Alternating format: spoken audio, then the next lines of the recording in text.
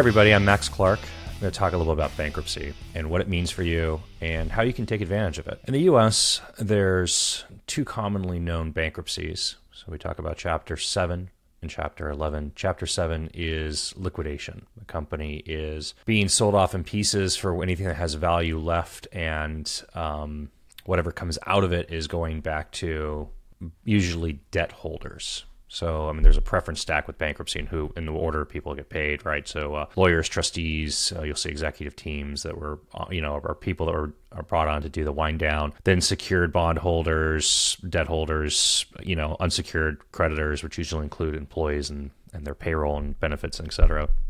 And usually, by the way, unsecured creditors aren't really expecting to get anything in a bankruptcy process. Okay, I'm going to get completely sidetracked. We haven't even started. So, Chapter 7 bankruptcy, bad. Things are done.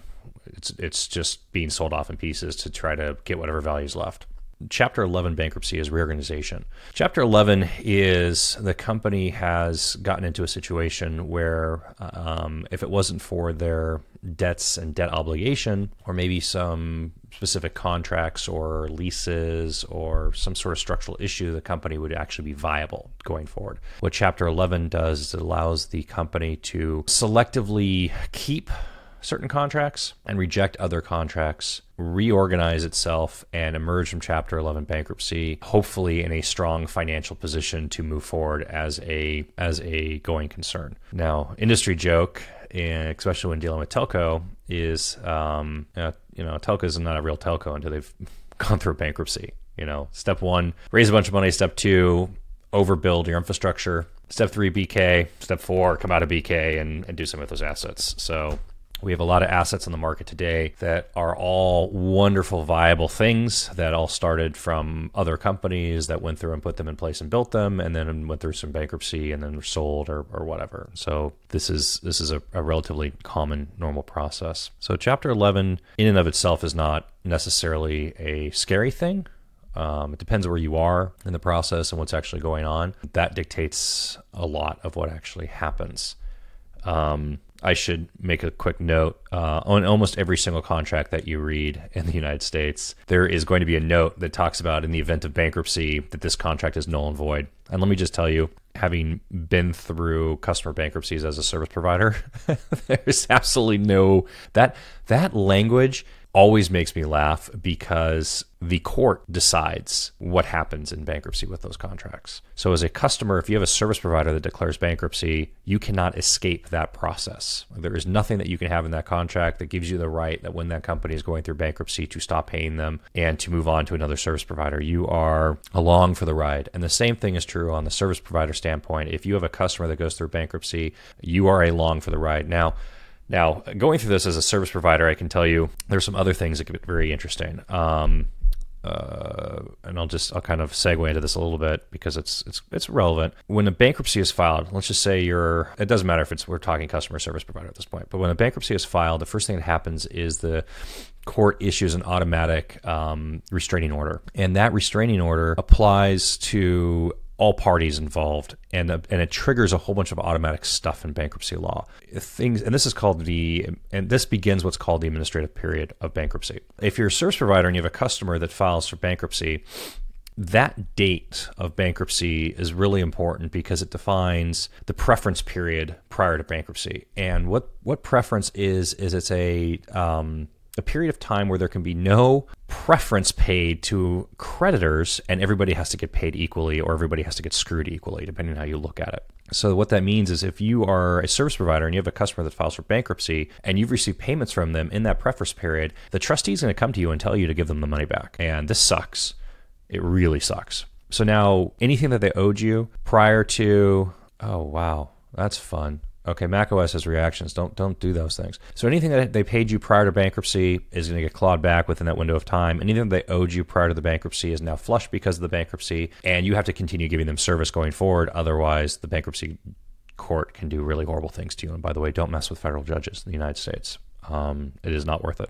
So same thing as a customer, right? So in the customer standpoint, now this gets really fun because if you owed money before the bankruptcy of the entity, that now becomes the property of the bankrupt entity that the trustee has jurisdiction over, and the trustee will absolutely come after you to get you to pay them what you owe them. And by the way, the trustee gets paid based on money that they collect because that's how they're billing against the entity. So they're going to make sure that you pay them, and they have no qualms in suing you to get the money out of it. So just understand that you will be writing a check. And again, if you don't, you're dealing with a federal bankruptcy judge, and you're not going to have a good time. There's a third type of, it's not bankruptcy. Certain states have a process called assignment for benefit of creditors. What an ABC is it's a state controlled wind down process of the entity. It is similar to a Chapter 7 in the sense that the company dissolves when the ABC is filed. It is handed over to an agent to wind the business down. It immediately stops conducting business. It's done. When the ABC starts, the business is done. ABCs can be a cheaper, easier process for a business to go through, depending on certain, structural issues, the way the business actually operates and where they operate and what kind of customers they are and what kind of business they are and what kind of debt they hold. So this isn't a conversation on like which process to choose. So, in the course of bankruptcy, really a couple things happen. One of them is the company itself will submit a reorganization plan to the court, and it'll say things like, this is our current financials, this is our debt, this is what we want to keep, this is what we want to get rid of. If we do all these things, this is what happens to us. It's great. And at the same time, secured creditors, can impose secured rights on the business. Maybe they have stuff that actually says, equipment is going to be under a secured right, for instance, or inventory could have secured rights, or it could be a bondholder with preference and secured rights. The creditors get the ability to also make a proposal for the business, and that might be, hey, we want the company and control of the company, and in exchange for that, we're going to zero out the debt that the company owes us. There could be unsecured creditors could do it. There could be an outside entity bidding on the business, because they want the assets. There's different scenarios that could happen. And what the bankruptcy court's supposed to do, and the trustee, is they're supposed to maximize the value again for the debt holders, of the business, right? How do we maximize value of this entity? So as a customer, bankruptcy is really interesting. It's interesting when you're selecting service providers because if you're a current customer of an entity that's going into bankruptcy, you've probably seen service degrade to a point that's pretty much unbearable. And if you're going through that, I empathize for you. It's a terrible place to be because there's not much you're going to get out of it. Now, hopefully the bankruptcy is going to resolve some of those issues. Maybe whatever segment you sit in is in segment that's dissolved and you can escape it that way, but maybe not. More than likely, maybe not. Now, if you're in the process, and why this has triggered this recording, if you're in the process of selecting service providers and you're out in the market and you're looking for service, a potential supplier is in bankruptcy currently. That's something to kind of consider and think about. And not from a place of necessarily bad. I mean, you don't want to be signing a contract with an entity that's still going through the process. If you cannot wait for them to finish a bankruptcy process,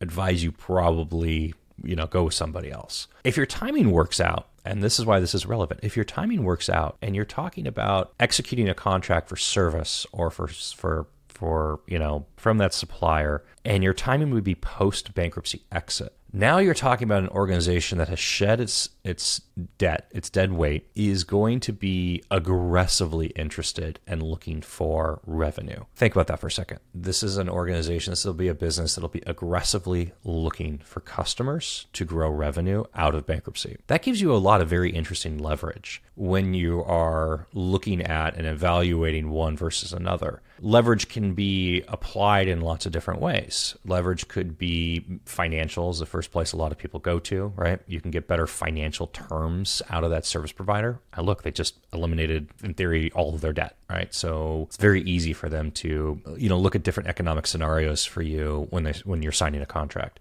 Leverage could also be contract, what's actually in your contract, protections that you have in the contract, things that normally you wouldn't be able to negotiate in terms of maybe it's better language around termination rights, triggering events, SLA metrics. I mean, you name it. Maybe it's a structural issue with how the service is actually priced and delivered to you financially. It could be leverage around, access to team what kind of resources they're going to dedicate to you, who you're going to work with from an executive sponsor, what the scope of services you receive. I mean, the examples here just kind of keep going on and on and on in terms of whenever you have a trading partner, you have a supplier here that really wants your business, of course that becomes the easiest time to interact with that supplier as a potential customer and as a prospect for them. Now, there are scenarios, and I've seen this happen, where companies go through bankruptcy and they reorganize, and it turns out they're not a going concern after the first bankruptcy. And this actually happened to me as a service provider, where I had a customer go through bankruptcy, finish the bankruptcy process, and then within a year sign and go into a second bankruptcy that then turned into a Chapter 7 liquidation. Pretty horrible experience to go through as a service provider in that case, and it'd be a really horrible situation to go through as a customer. The trick there is understanding what was their financials before bankruptcy, what was the drag on their business, what pushed them into bankruptcy, what happened as a result of bankruptcy, who capitalized the business during bankruptcy or post, coming out of bankruptcy, what their capitalization looks like going forward, what that puts them in market, how long your contract would be for them, how critical they are to you in terms of, are they a single source vendor, or you have the ability to have multiple suppliers, and diversity, so there's less risk. So that equation really comes down to a measure of where it sits in perceived risk or implied risk versus potential leverage and outcomes that you can get for yourself as a customer of that supplier. If you haven't been through bankruptcy on either side of the table, just the unknown makes it very scary. After you've been through them, I don't want to say that they're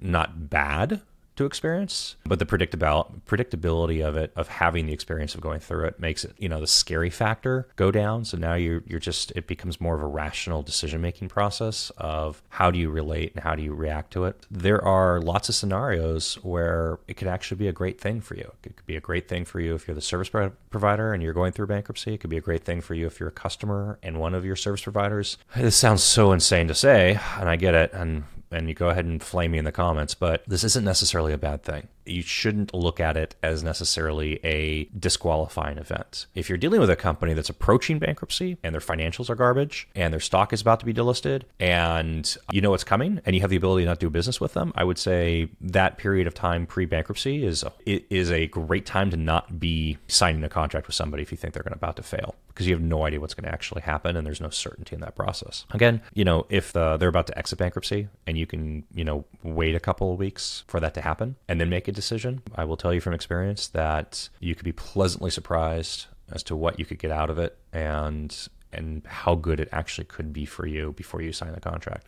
So, bankruptcies aren't necessarily bad or good. They are what they are. And understanding what you're getting yourself into and how to deal with it and how to take advantage of it, could make a big difference for your business. Now, segue back on, bankruptcies as a service provider.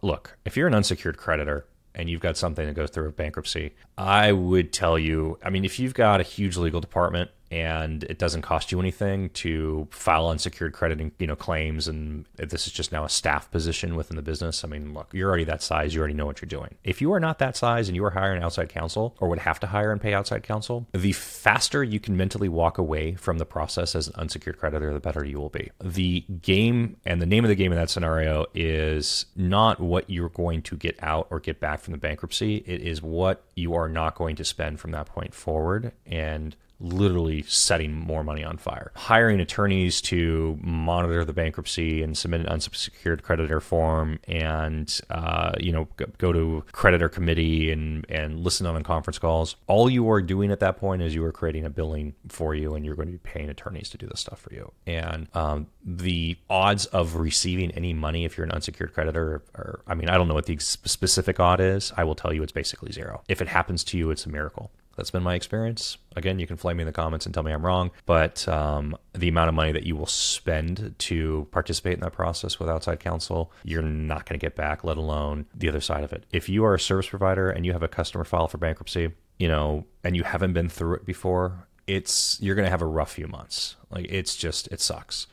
Preference and the clawback sucks. The administrative period sucks. Waiting to find out if you're designated a critical vendor or not sucks. Waiting to find out whether or not your contracts are being accepted or rejected sucks. What you have to do with your underlying suppliers and team and customers and everything else sucks. The process just sucks. And the way you make it suck less is you don't set more money on fire. In those situations, you're just looking to escape and figure out how to escape as quickly as possible. This isn't about winning. It's just about survival. And the faster you get out, the easier it is for you to, move forward and go on. So again, they are what they are. Understand the animal you're dealing with and what it actually means for you and whether or not you can take advantage of it. And that's just what I would say. And hopefully something in here helps you. And if you're going through this on either side, I can't say anything else except I feel for you and I empathize. And if I can help in any way, let us know. We'll steer you however we can. I'm Max Clark and hope this helps.